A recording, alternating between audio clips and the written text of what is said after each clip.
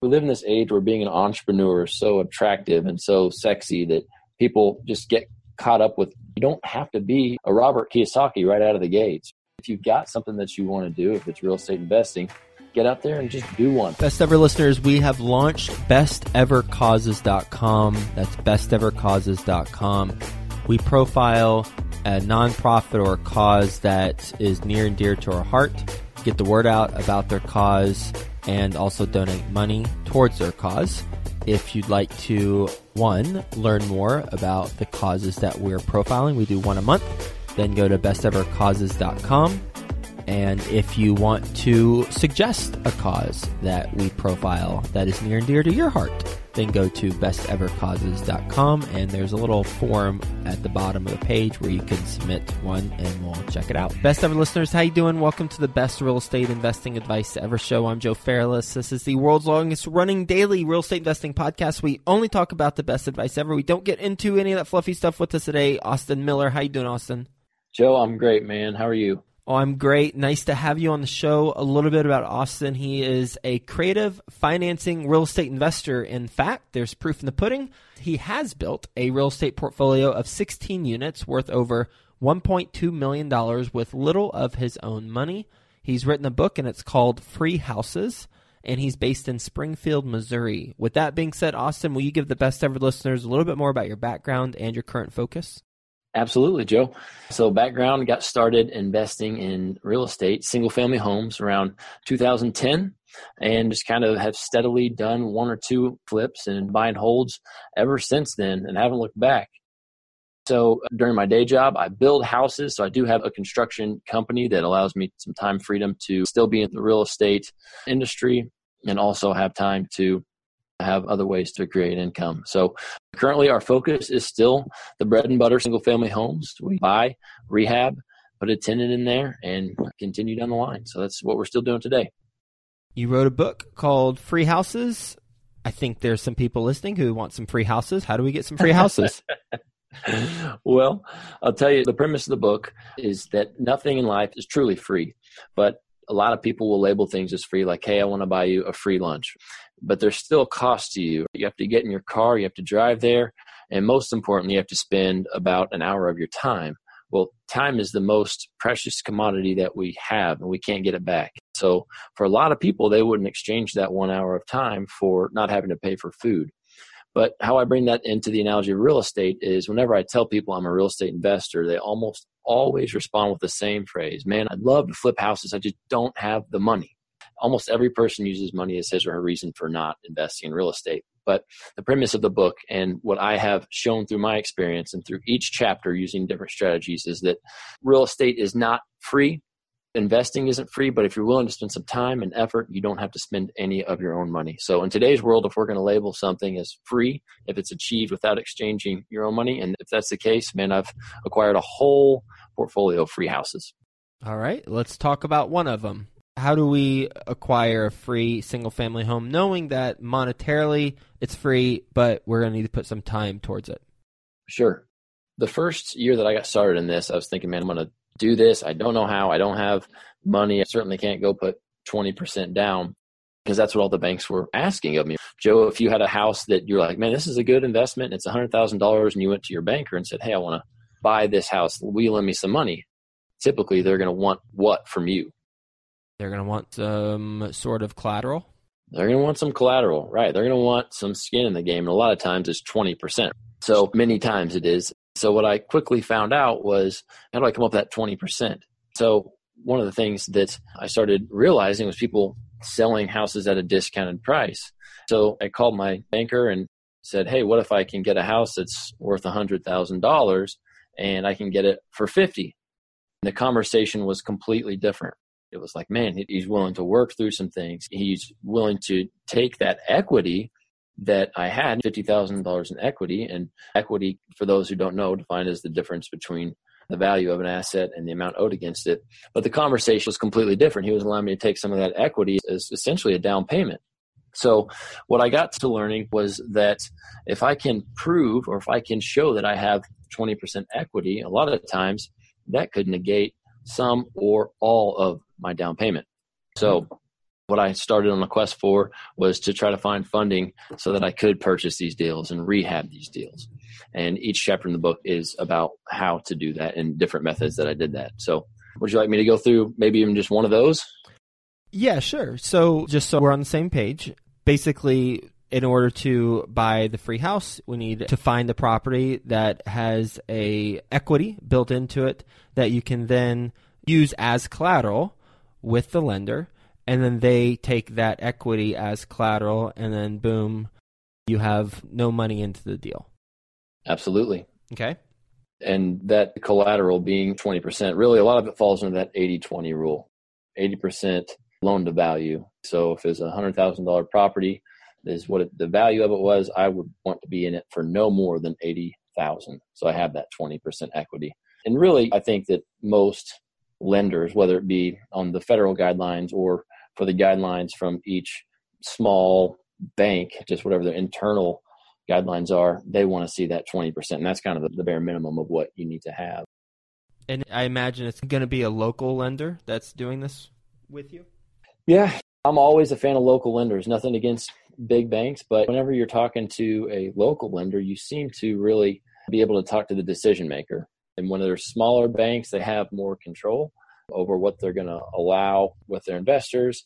As an investor, you're going to have more negotiation power, and you can kind of talk to them about what they would and would not be willing to do. So people are always like, man, how do I know if it's a small local bank? And I'm like, well, it's usually called the first local bank of whatever your town you're in, or the community bank of wherever you live. So the name a lot of times gives it away, or State Bank of Missouri or whatever it may be. So sure. And just making a few phone calls and talking to portfolio lenders, you can find out pretty quick what their guidelines are and whether they're an investor-friendly bank. And a portfolio lender is a lender who keeps the loan in their portfolio. Therefore, they don't have to answer to underwriting guidelines that Bank of America, Wells Fargo, U.S. Bank, banks like that have to answer to.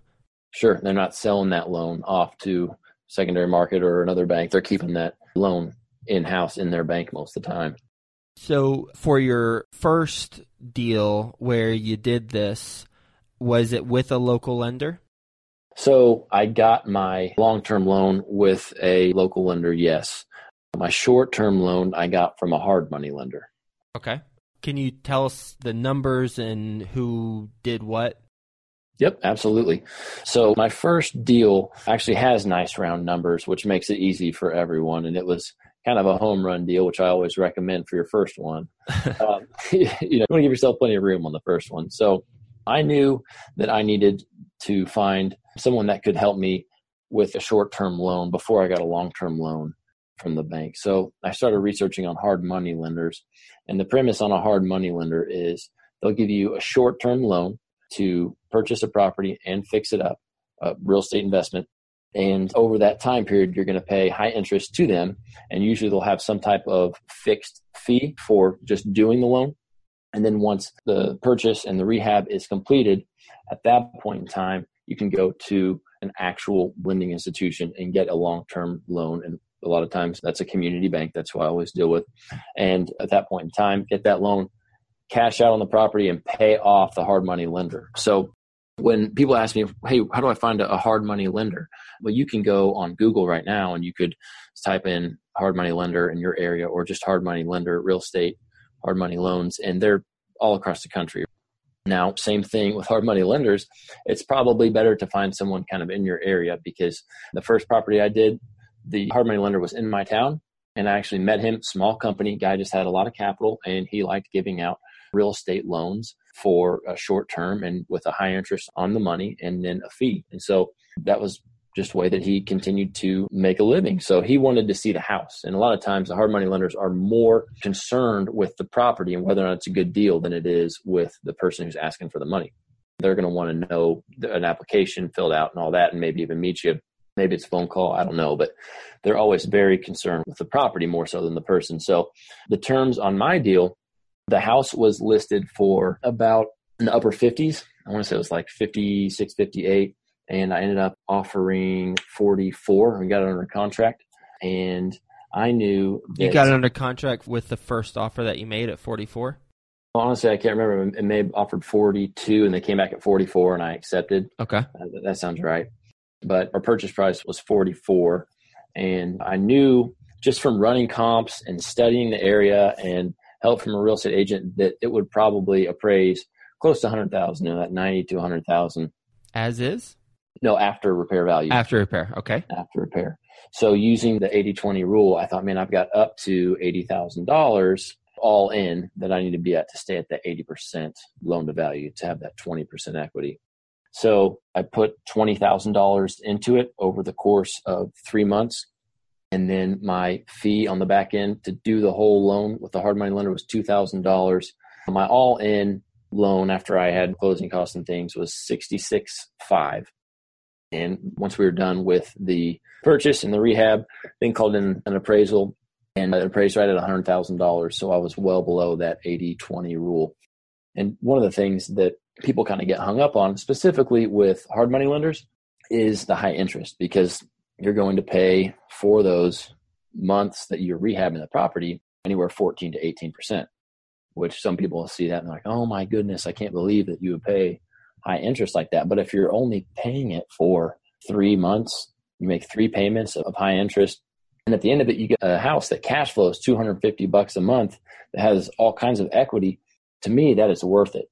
Mm-hmm. So many people will say, man, I wouldn't pay that. But at the end of the day, that was the vehicle that allowed me to purchase this house. So the only out-of-pocket expense I had were those 3 monthly payments on the high interest, which the first month wasn't a very high payment because I hadn't drawn that much out on the construction. I think all in all, it was like $1,800 between the 3 payments that it cost me out of pocket. And then I had a house and that was cash flowing on a long-term loan and a tenant in there and cash flowing about $250 a month. So it was a very smooth transaction and it went off very well for me on my first one. Once you get the appraisal back at $100,000 and you're all in at 67, then you go to your community bank and then you get the long-term loan, right? Yes, that is absolutely correct. What were the terms of that loan? 20-year loan that is a 5-year fixed. So I should back up. At the time, that was my first deal, so I just kept it in my own name. And I actually got a 20-year fixed at that point. But as I grew in my business, now everything is in an LLC. And I believe you can have a certain amount of properties in your own name, 4 or 5 or something, before you can no longer do that and get a long-term fixed rate loan. But as I got a real estate attorney and said, look, man, you should really be protecting yourself and have these in an LLC. So moved everything over to an LLC. And my typical loan right now for the past several years is a 20-year amortization, and it's 5-year fixed, but a maximum of 2 points increase at 5 years. And what bank do you use? For most of my transactions here in Missouri, I use a bank called the Bank of Missouri. So that was your first property. And now to recap, you found a deal that had a lot of equity in it. You have a construction background, which was helpful in renovating it, getting it up to the appraisal value of $100,000. You're all in at $67,000. You then cash out the hard money lender with a long-term loan that you have with the community bank. And now you've put some sweat equity into the deal, but you have not put any of your own money into the deal, and you have a property that has a long-term loan, and you move on to the next one. Is that right? That is absolutely right. Cool. So right now you have 16 units. Just bought 17 last week. Congratulations on the 17th. So you have 17 units, and in your bio it says they're worth over $1.2 million. How much of your money do you have in those properties tied up that came out of your pocket? Out of my pocket?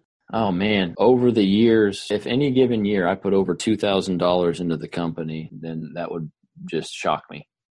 One time we did end up making a down payment on a house that was, I think we bought it for like $15,000. So that was the big down payment, 20%, it's $3,000. So yep.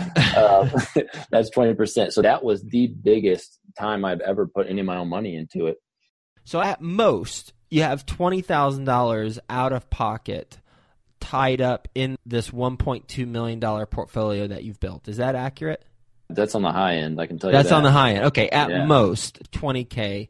is on the high end. So you have a portfolio of 1.2, although I'm sure it's a little bit more now that you got the 17th property.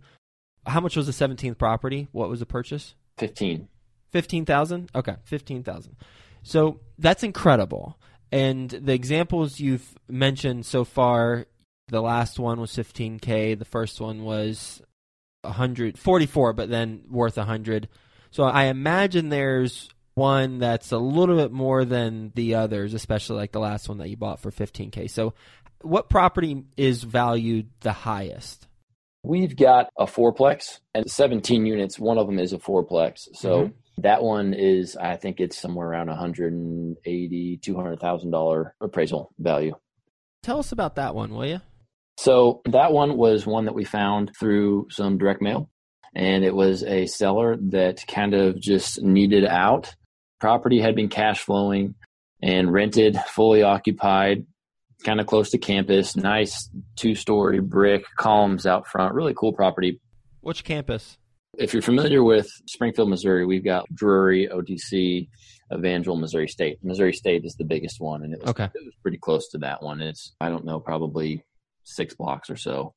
But that was one that I was able to get at a deep enough discount from him to where we went in and just through purchasing in cash and then doing some minor things around the property. I think we spent about $5,000, and that was all money that we had built up from cash flow, so not out of pocket. But I partnered on this one because the acquisition cost was substantially, it's one thing to come up with $10,000 or $20,000 for a purchase price.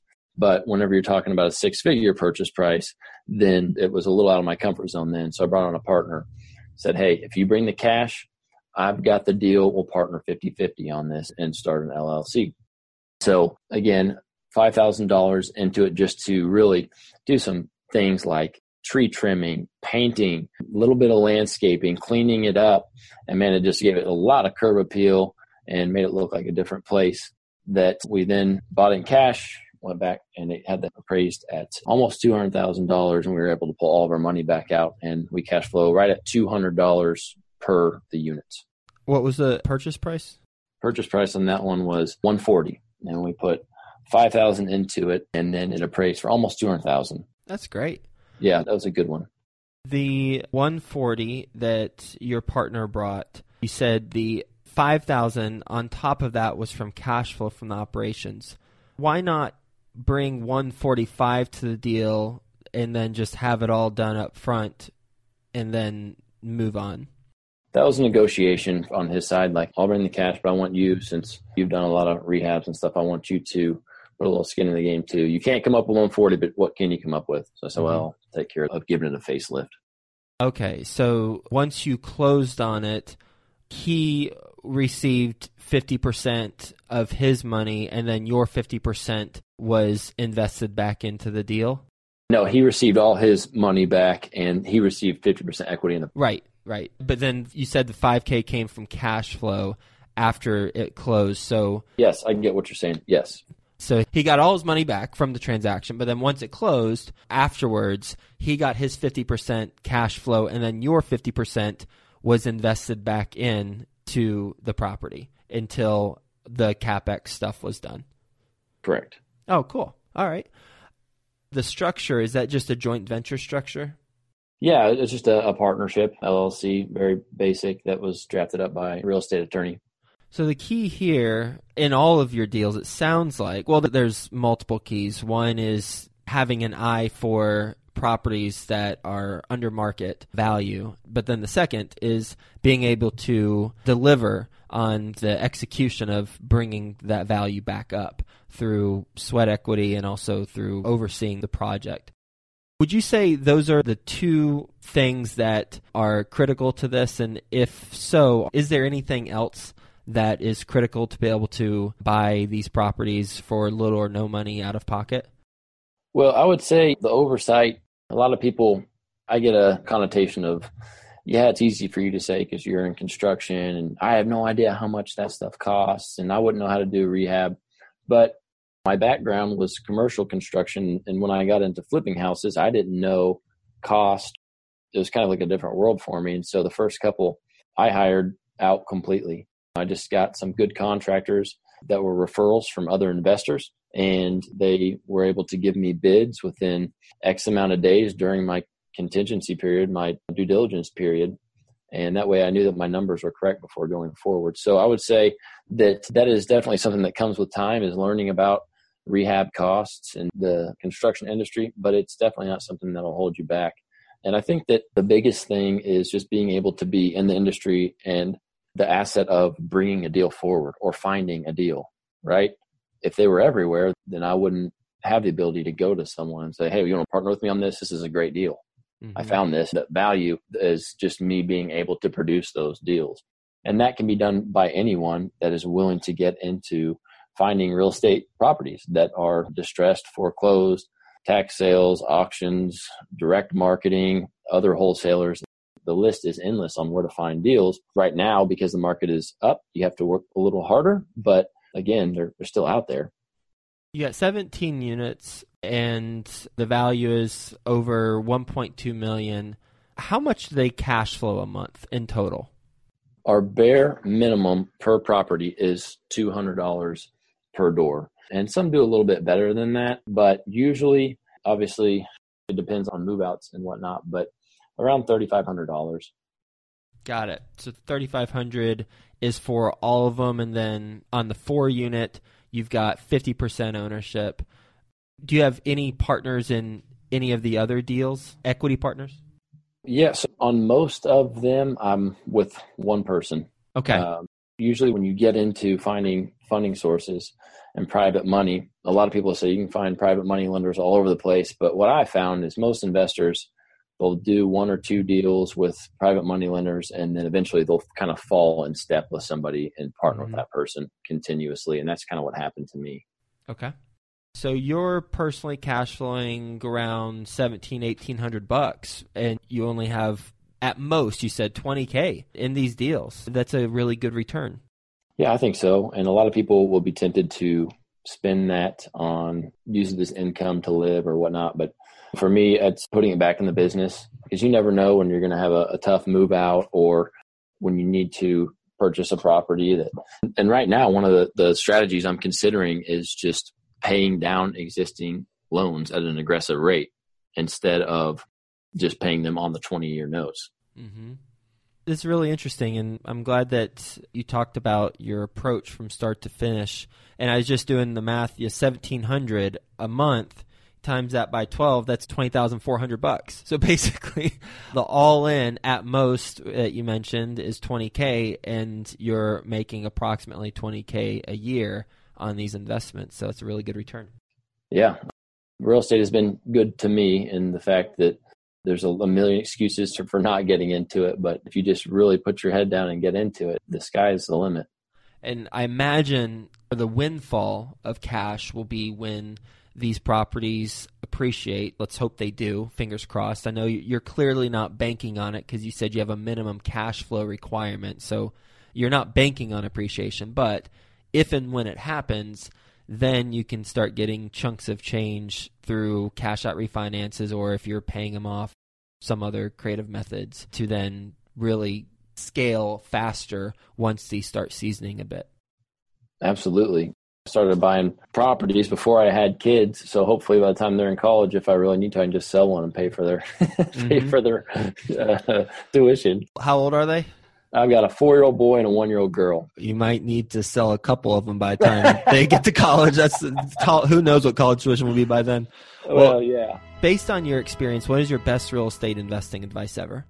Best real estate investing advice ever would easily be just to get out there and do one and be a doer. And that's one of the things I talk about in the book. There's not a lot of fluff in the book, but we live in this age where being an entrepreneur is so attractive and so sexy that people just get caught up with. You don't have to be a Robert Kiyosaki right out of the gates. If you've got something that you want to do, if it's real estate investing, get out there and just do one. How much money can you lose on one small rental house? So I don't consider myself an entrepreneur. I consider myself a hardworking small business owner and a real estate investor. So get out there and just do one. We're going to do a lightning round. You ready for the best ever lightning round? Oh, I love the lightning round. All right, well, then you're going to love it because you're going to participate in it. First, though, a quick word from our Best Ever partners. Best Ever listeners, we have launched bestevercauses.com. That's bestevercauses.com. We profile a nonprofit or a cause that is near and dear to our heart, get the word out about their cause, and also donate money towards their cause. If you'd like to, one, learn more about the causes that we're profiling, we do one a month. Then go to bestevercauses.com. And if you want to suggest a cause that we profile that is near and dear to your heart, then go to bestevercauses.com. And there's a little form at the bottom of the page where you can submit one and we'll check it out. What is your return on life? Do you struggle with investing for a safe return? American Real Estate Investments specializes in passive income real estate investing through single-family rentals, private money lending, and international vacation rental properties. Visit them at areiusa.com. That's areiusa.com. Okay, best ever book you've read. Real Estate Investing, Rich Dad, Poor Dad, Personal, Easily the Bible. What's a mistake you've made on a deal? Letting my emotion get involved and trying to force the numbers to make the deal work. What's the best ever deal you've done? Best deal I've ever done, I said I sold a property twice because I bought a house on 7 acres. Once I bought it, I fixed the house up, and then I also split the acreage in half. So I sold the acreage, and then I sold the house, and I made money twice. Best ever way you like to give back? Teaching and volunteering in local ministries and local community advisory boards. Lastly, what's some advice you have for finding under-market deals? Right now, one of the best ways I have found them recently is auctions. It seems like, for whatever reason in our market, people are not going to auctions right now. And I've never had really bought them before an auction, but what I'm seeing, I've gone to 2 and I bought one last week, is that for whatever reason, it's a really good place to pick up deals right now. And with you not putting the cash up, how do you structure that with your investor? Because cash is needed to do that. Well, it's 10% down. And on this one, paid 10% down out of pocket, out of the real estate investing, cash flow funds. And then whenever we cash back out in the long term, we settle up then. And how can the best ever listeners get in touch with you and learn more about what you're doing? You can email me at austin@hickoryhomebuyers.com. Well, this has been a wonderful episode, especially for best ever listeners who are looking to get started, or they're just looking to identify a model to help them scale with little money out of pocket. You've got properties where you've partnered with individuals. You've got your own properties, in total 17 units worth over $1 million. You've put in at most $20,000 and you're making approximately $20,000 a year from the rentals. And you do that by finding properties that have equity built into them. They need some leaven. You put in that leaven, and then you find a long-term lender. You have a community bank that you use, and then you cash flow and hold on to it. So thanks for being on the show. Really appreciate you sharing your business model and how you do this. Hope you have a best ever day, and we'll talk to you soon. Joe, thanks a lot, man. I really appreciate it. What is your return on life? Do you struggle with investing for a safe return? American Real Estate Investments specializes in passive income real estate investing through single-family rentals, private money lending, and international vacation rental properties. Visit them at areiusa.com. That's areiusa.com.